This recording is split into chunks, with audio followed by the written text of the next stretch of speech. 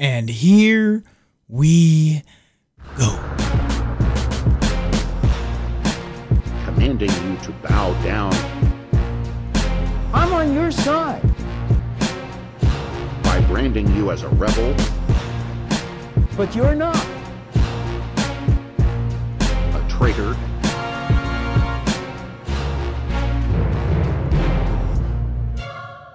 This isn't freedom. This is fear.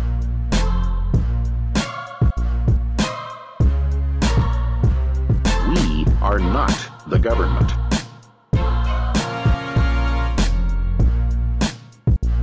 The government is not us. This is the Files.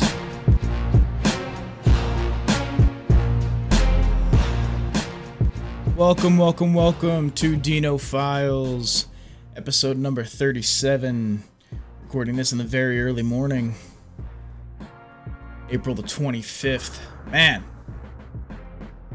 I've been so behind on this show and on doing other things that I need to be doing. But it's for good reason. It's for a very good reason. That reason being, Alternative Internet Radio has a new show.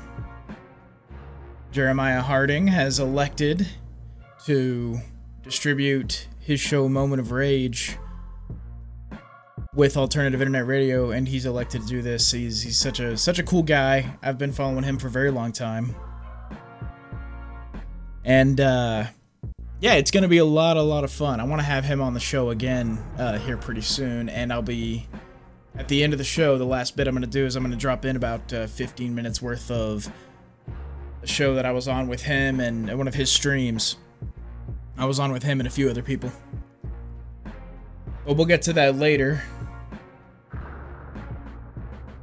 That show, Moment of Rage, is available on iTunes, Google Play Music, and Alternative Internet Radio.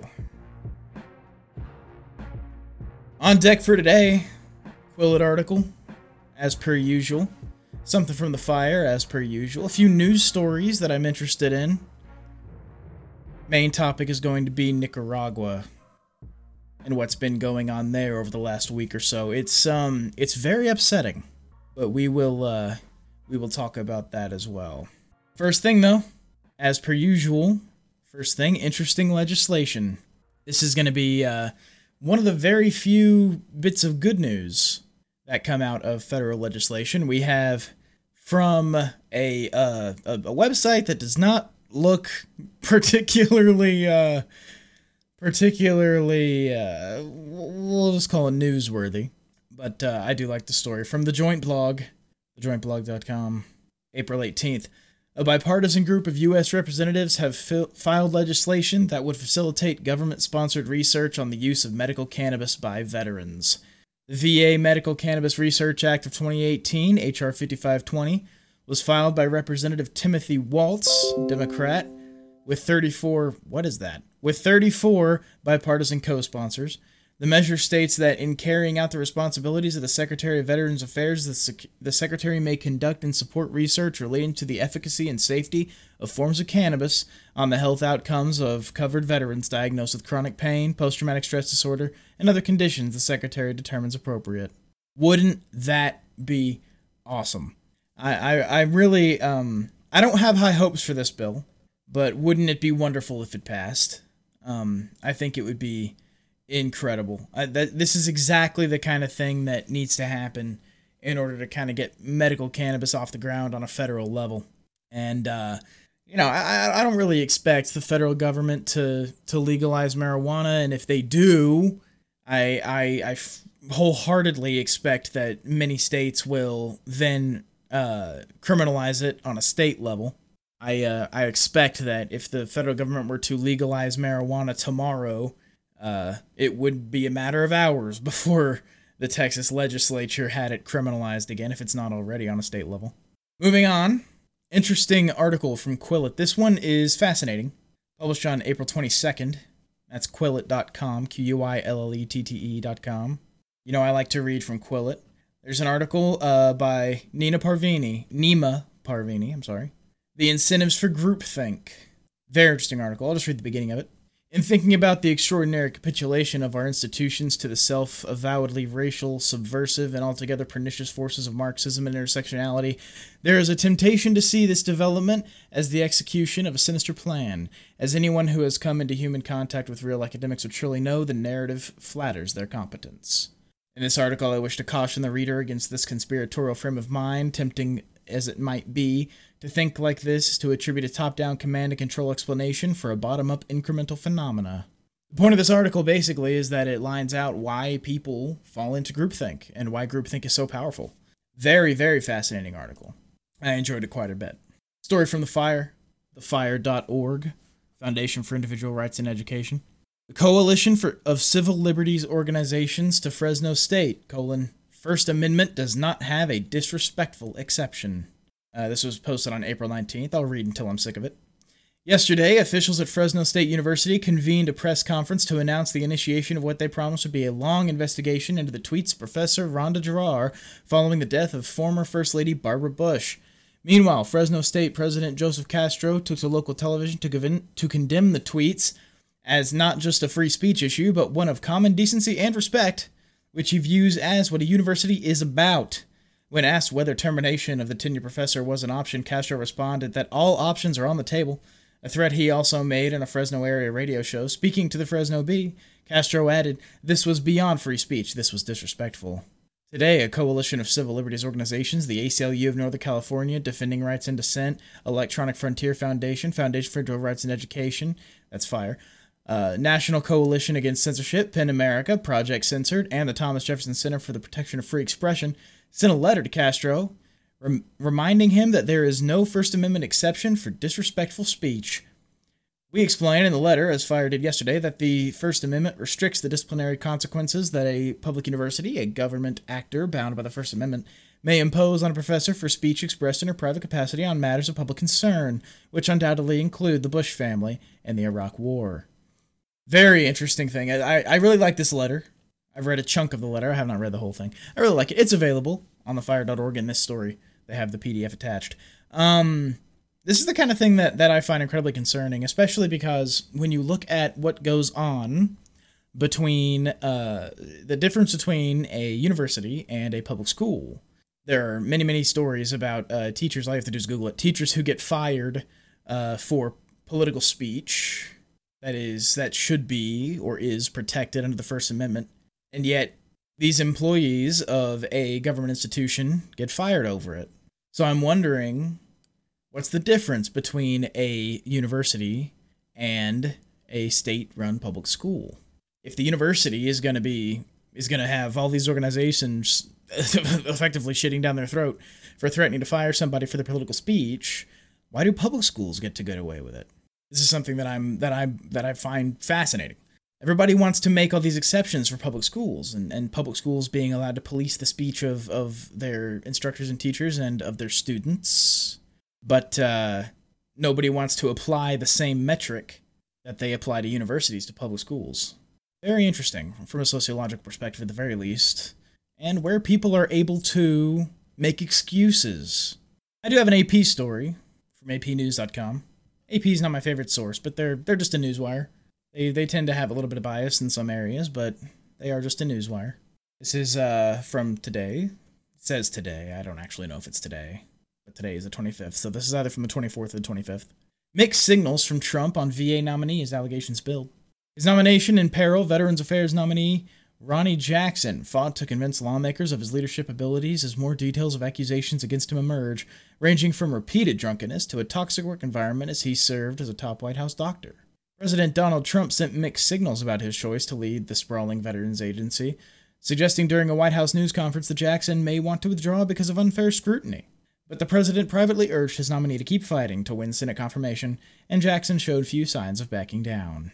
A watchdog report, requested in 2012 and reviewed by the Associated Press, found that Jackson and a rival physician exhibited unprofessional behaviors, that's in quotes, as they engaged in a power struggle over the White House medical unit. The 6-page report by the Navy's Medical Inspector General found that a lack of trust in leadership and low morale among staff members who described the working environment as, quote, being caught between parents going through a bitter divorce, end quote. So that's kind of interesting. It doesn't really matter. It's just another nominee, and they're all crooked, and who cares? But I did think that that was a little bit interesting, that the Senate's actually digging in on this guy, as opposed to any of the other crooked nominees that make it into office in any number of administrations. This is interesting as well. I wanted to talk about this last time, but I instead elected to cover Syria a little bit more in depth in the last episode. But this one is fascinating. I get this from Zero Hedge, but I originally heard about it on the No Agenda show. They covered it from a different angle, I suppose. Dershowitz, should Robert Mueller be investigated for violating civil liberties? This is posted on the 24th. From the story, just as the first I'm going to start over. Just as the first casualty of war is truth, so too the first casualty of hyperpartisan politics is civil liberties. Many traditional civil libertarians have allowed their strong anti-Trump sentiments to erase their long-standing commitment to neutral civil liberties. They are now so desperate to get Trump that they are prepared to compromise on the most basic due process rights. They forget the lesson of history that such compromises made against one's enemy are often used as precedents against one's friends. As Robert Bolt put it in the play and movie A Man for All Seasons, there's a quote from that. Continuing, but today's fair-weather civil libertarians are unwilling to give President Trump, who they regard as the devil, the benefit of the law and civil liberties. Consider the issue of criticizing Robert Mueller, the special counsel. Any criticism or even skepticism regarding Mueller's history has been seen as motivated by a desire to help Trump. Mueller was an assistant U.S. attorney in Boston, the head of its criminal division, and the head of the criminal division in Maine Justice, and director of the FBI during the most scandalous miscarriage of justice in modern history of the FBI. 4 innocent people were framed by the FBI in order to protect mass murdering gangsters who were working as FBI informers while they were killing innocent people.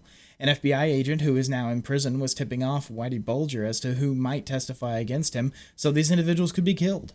He also tipped off Bulger, allowing him to escape and remain on the lam for 16 years. So that's what this story's on. It's fascinating. It's really a really good kind of breakdown of the way that civil libertarians are reacting to the Trump presidency, and I find that fascinating as well. In fact, I've talked about it in several places, but on the Rogue File, roguefile.com, when I wrote the piece on Trump derangement syndrome, this is one of the things that I see. This is what happens with Trump derangement syndrome when it affects people who are not liberals. People who are not leftists, when they're affected by Trump derangement syndrome, it shows itself as an inability to think objectively with regard to Trump.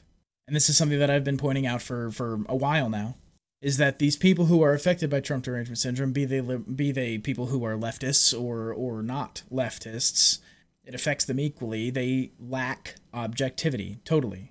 And finally, from the Washington Post, by the Associated Press, April 19th. Headline, Death of Former Trump Advisor's Father Labeled Suspicious. This is one of the things that I love. I love it when people who are in the inner circle or tied to people in the inner circle die suspiciously. This is one of the things that is very interesting. You start going down the rabbit hole of people who die suspiciously when they're around people who have political power. It's a rabbit hole. It's quite a rabbit hole. Philadelphia. Law enforcement and Pennsylvania Health Department officials are investigating the death of H.R. McMaster Sr., the father of President Donald Trump's former national security advisor, at a Philadelphia senior care facility. The 84-year-old McMaster, retired U.S. Army officer, died April 13th at Cathedral Village Continuing Care Retirement Facility. Local police and Pennsylvania Attorney General's office investigators are looking into it as a suspicious death. The Philadelphia Medical Examiner's Office says McMaster died of blunt impact head trauma. Facility officials say they are cooperating with the investigators. They also say they contacted the health department and launched an internal investigation. H.R. McMaster Jr. served as Trump's national security advisor from February 2017 through March 22nd when he resigned. So, this dude died suspiciously. People are always dying suspiciously when they are tied to people in political power. Everything is sneaky up around Sneakyville. Thanks, Charlie. Everything's sneaky up around Sneakyville. I don't know what's going on here. I just think it's interesting. That's all it really is. I just think it's interesting when again, people who are close to people in political power die suspiciously. Happens all the time. Small aircraft, hot tubs that get the lid closed on them while someone's inside. People, suicide themselves twice in the back of the head. Happens all the time. Main topic for today. What the hell's happening in Nicaragua? I'm posting about this on the Rogue File, roguefile.com as well. But I was made aware of this on Twitter last week, and I actually meant to write this way earlier, but, aforementioned busyness happened. But the situation's happening in Nicaragua is terrifying, and I'm just going to read from what I wrote here. Most of you are probably aware of what's been happening in Nicaragua the last week. Following announced Social Security reforms that increased the amount that Nicaraguans paid in and decreased the amount they could draw out of the program, pensioners and students took to the streets to protest. Soon after, the protests turned violent. Police began dispersing crowds with rubber bullets and gas, and the government began censoring television and radio stations. This is not abnormal for an autocratic regime like Ortega's, but what frightens me are the actions of pro-government groups amid the chaos. Sandinista youth groups attacked protesters and members of the press, stealing cameras, threatening and beating them with bludgeoning weapons. The police did not step in to stop the violent socialists, and in some cases it was reported the attackers were, in fact, operating with police protection. Now, in order to kind of explain the context here, we need to look at the history of Ortega's regime and of Nicaragua. Very, very short. Carlos Fonseca, a Nicaraguan revolutionary, founded the Sandinista National Liberation Front, the FSLN, in 1961. They took power in 1979. A lot happened in between, but we're not going to cover it. In late 1981, the Reagan administration began supporting anti-Sandinista rebel groups called Contras. If that sounds familiar to you, then you're paying attention. In 1984, Daniel Ortega was elected president in a general election that has been deemed to have been free and fair, except maybe it wasn't.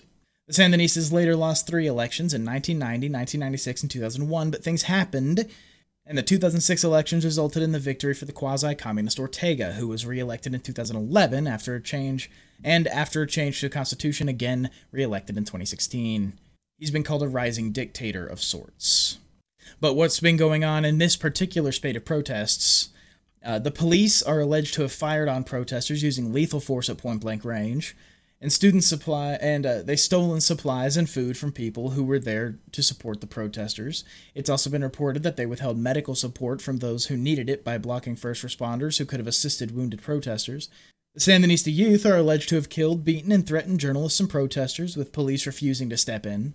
Evidence of these are in the post on the roguefile.com, but because the news media is not digging into this as much as they should be, I'm stuck trying to pick out the tweets from the hashtag SOS Nicaragua side of Twitter that appear to be legitimate to try and find evidence of what's going on there, try to follow the story.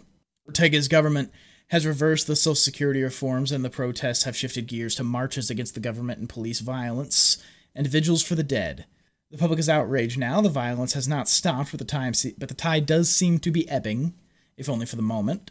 If the public continues to protest the way they have been, the way they've been treated by the government and their police, the violence will likely continue. I recommend keeping an eye again on hashtag SOS Nicaragua to try and keep up with the issue. The numbers of wounded and dead may never be truly known, but at the time of writing, some estimates I've seen place them at over 120 and over 30 respectively. That's 120 or more wounded and 30 or more dead. The number of missing is unknown, but from what I've seen, it must be at least as high as those wounded, probably more. There was a list that I saw circulated on Twitter or a picture of a list that I saw circulated on Twitter of people who were arrested or missing. And there were supposedly 140 names on this list, and that was days ago. I don't know what's going to happen next. I really don't. I question whether the people of Nicaragua are actually going to replace the current regime. The problem, I think that's the primary problem with what's been going on there with these protests, is that what they're protesting is a social welfare system, the Social Security system.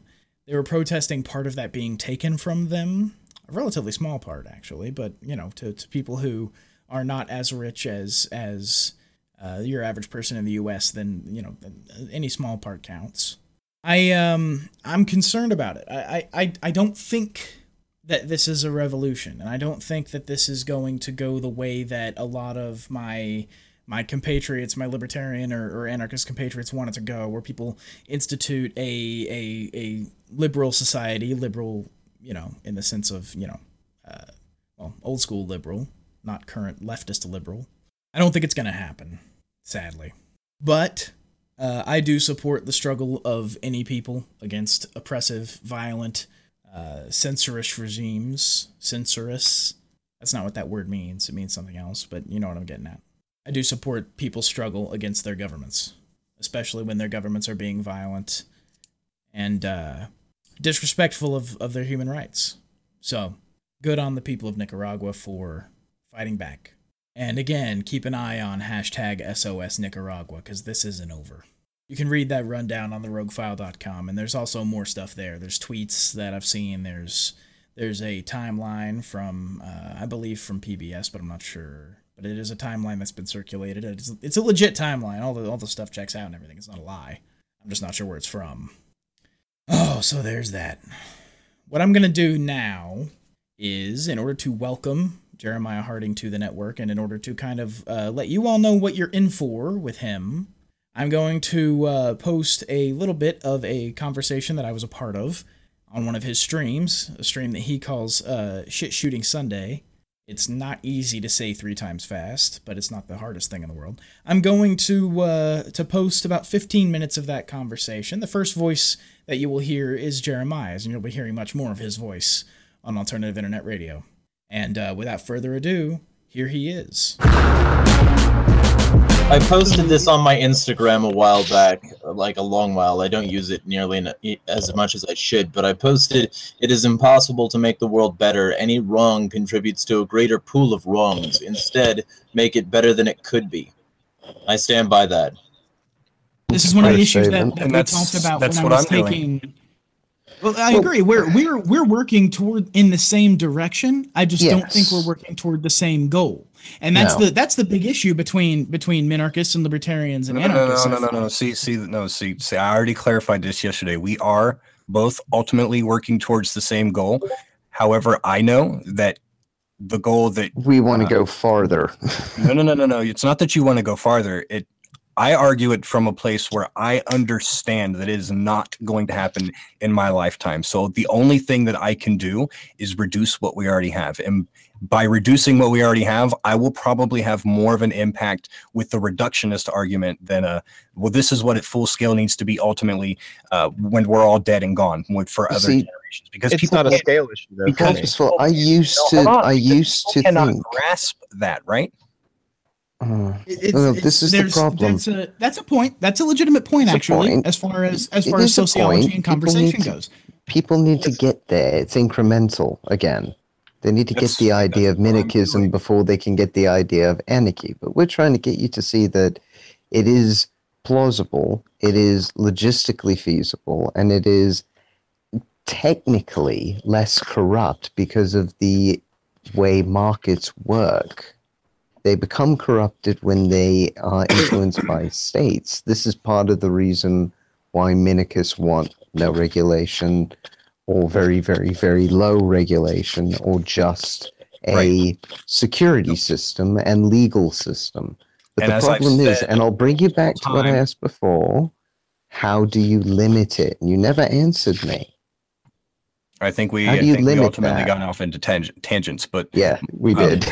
Yeah, my whole thing is, and I've said this multiple times. I hope you guys have listened to every single time I've said it. I agree with what you're saying. I've already studied all this stuff. I firmly believe in all of this stuff, that it's actually able to completely come to fruition. And I've even told people, like I agree that the markets will correct themselves. I firmly agree with it. I see it. I've studied it. I've gone through it in my head hundreds of millions of times over different fucking multiple situations. I firmly agree with it. However, when people ask me specifically about the national libertarian aspect, I can't just be like, I can't just argue someone like, well, monopoly will never happen, right? Because we're so close to where we are now that even within I don't think anybody's arguing that. Of course, but nobody's arguing for utopia. Nobody here is. Stop, right? These are actual legitimate concerns that people have. So the reason I say that I'm a national libertarian and I argue for a nationalized form of libertarianism instead of a pure unbiased worldwide form of libertarianism is because I know that's literally not going to happen in my lifetime. I know also that it's unlikely that I'll actually even get national libertarianism, but it's closer to what we have now that people can relate to it easier. Sure. I absolutely understand I that get from the that. rhetorical aspect of it. It makes perfect sense. The issue though is that I'm not going to make the argument though that things that are not ethical are ethical. And this is why I don't call myself a minarchist or whatever, even though I know we've got to stop at that house on the way, like Jeremiah said yesterday.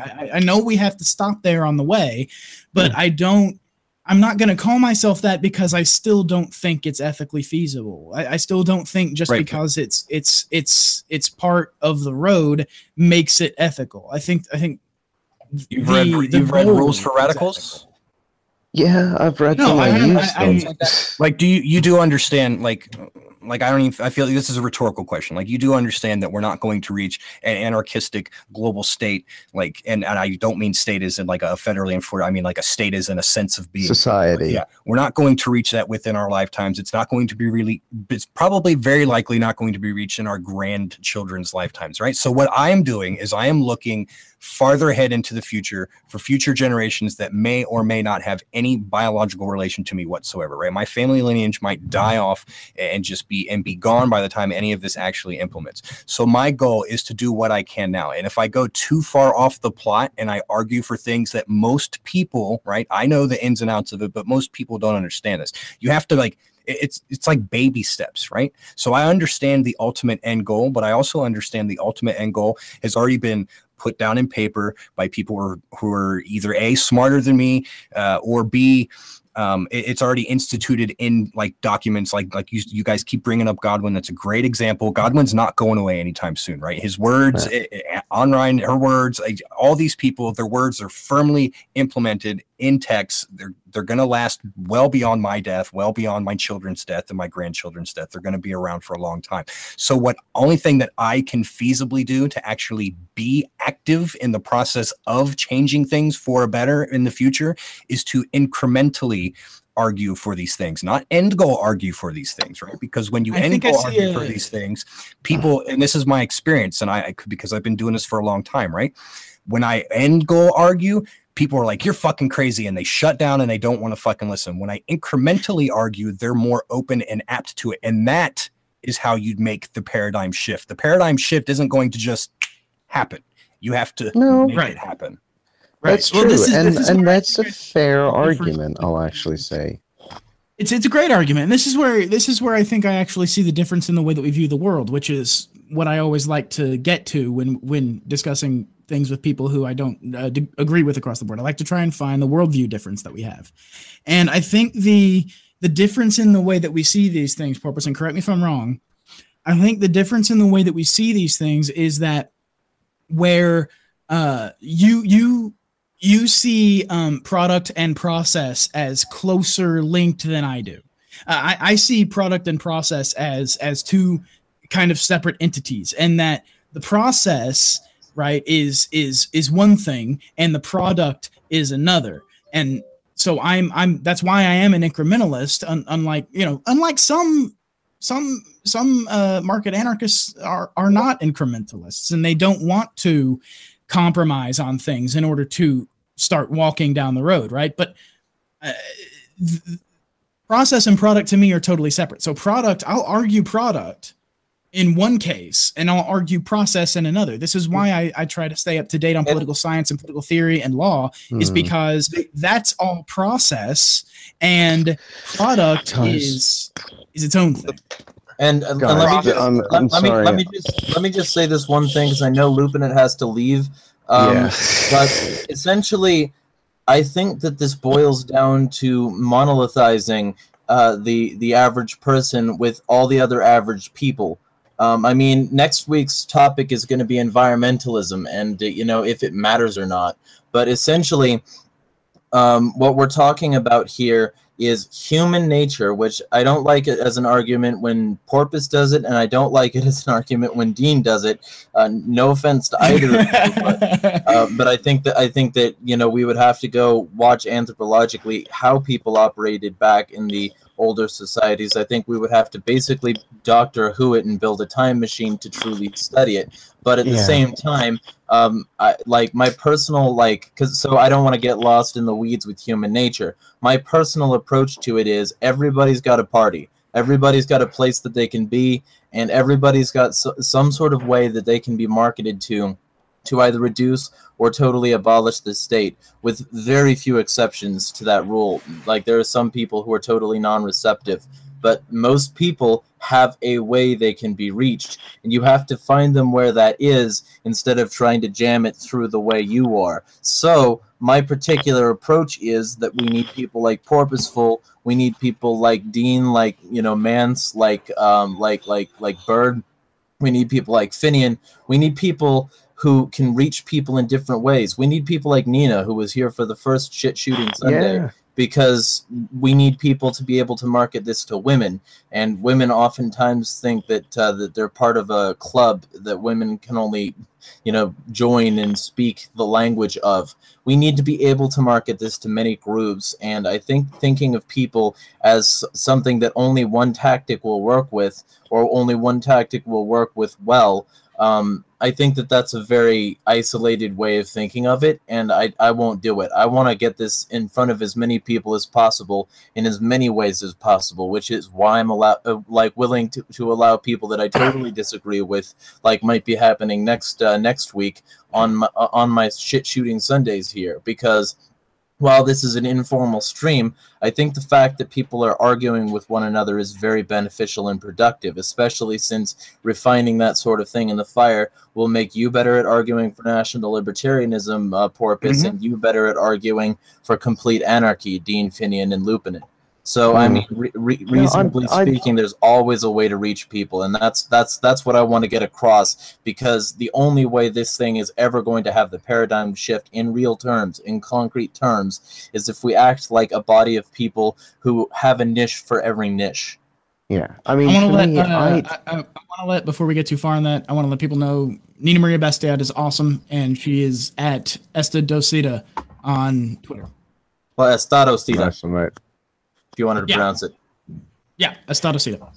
I'm not good at those languages. You know, I'm going to be making a run, guys. Porpoiseful, I really did appreciate the conversation. It didn't descend into any ad hominem or anything. What you're trying to do is valid. I'm not going to say it isn't, because you're right. We probably will never see this in any of our lifetimes.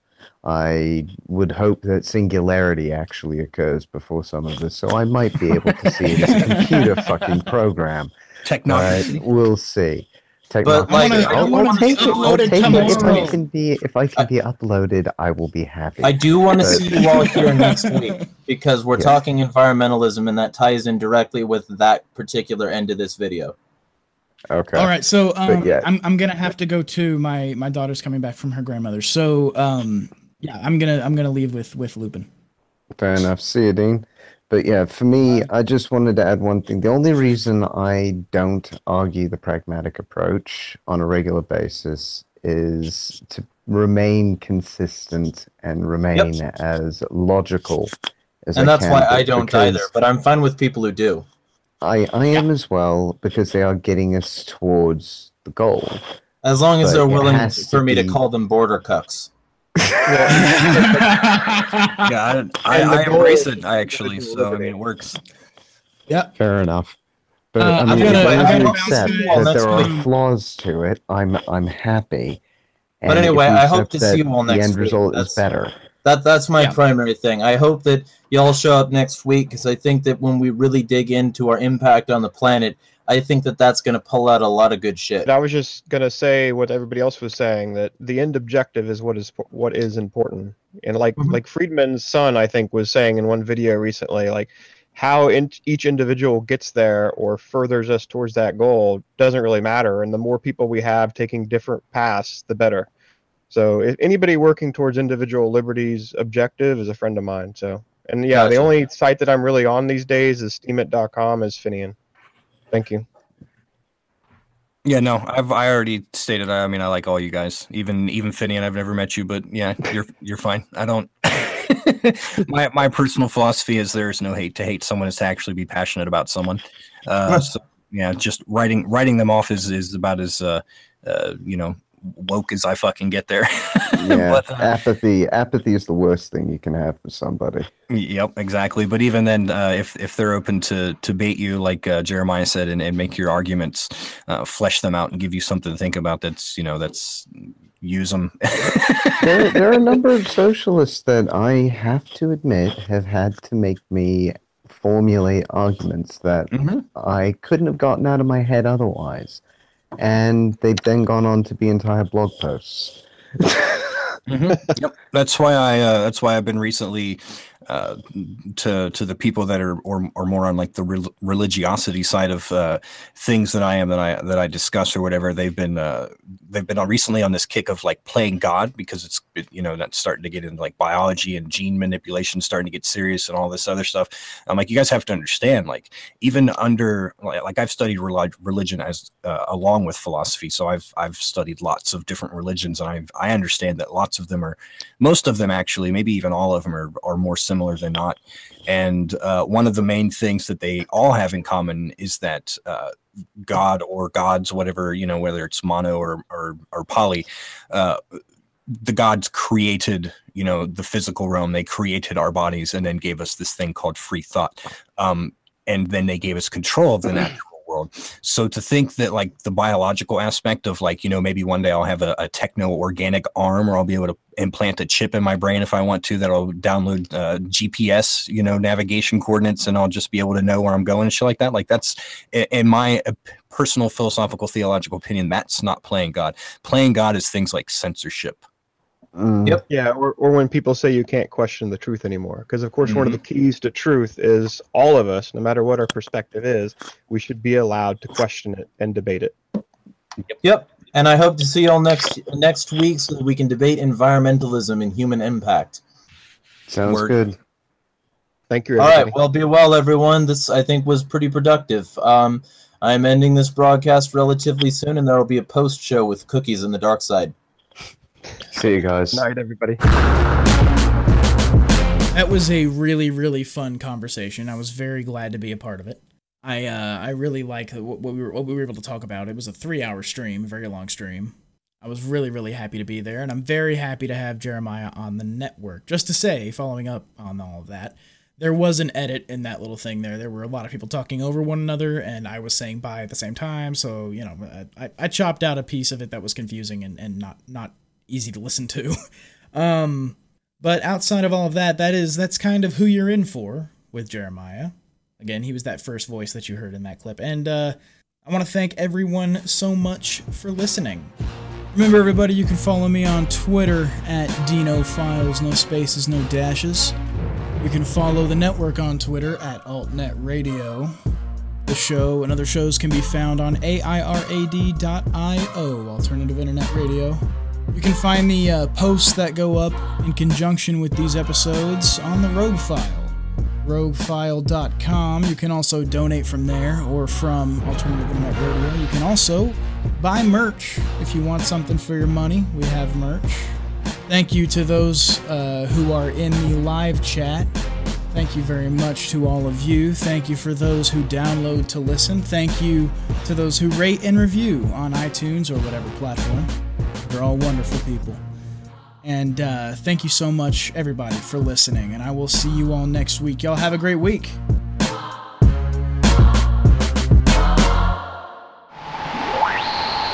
This show is part of the Alternative Internet Radio Podcast Network. For more great shows like this, visit AIR at AIRAD.io.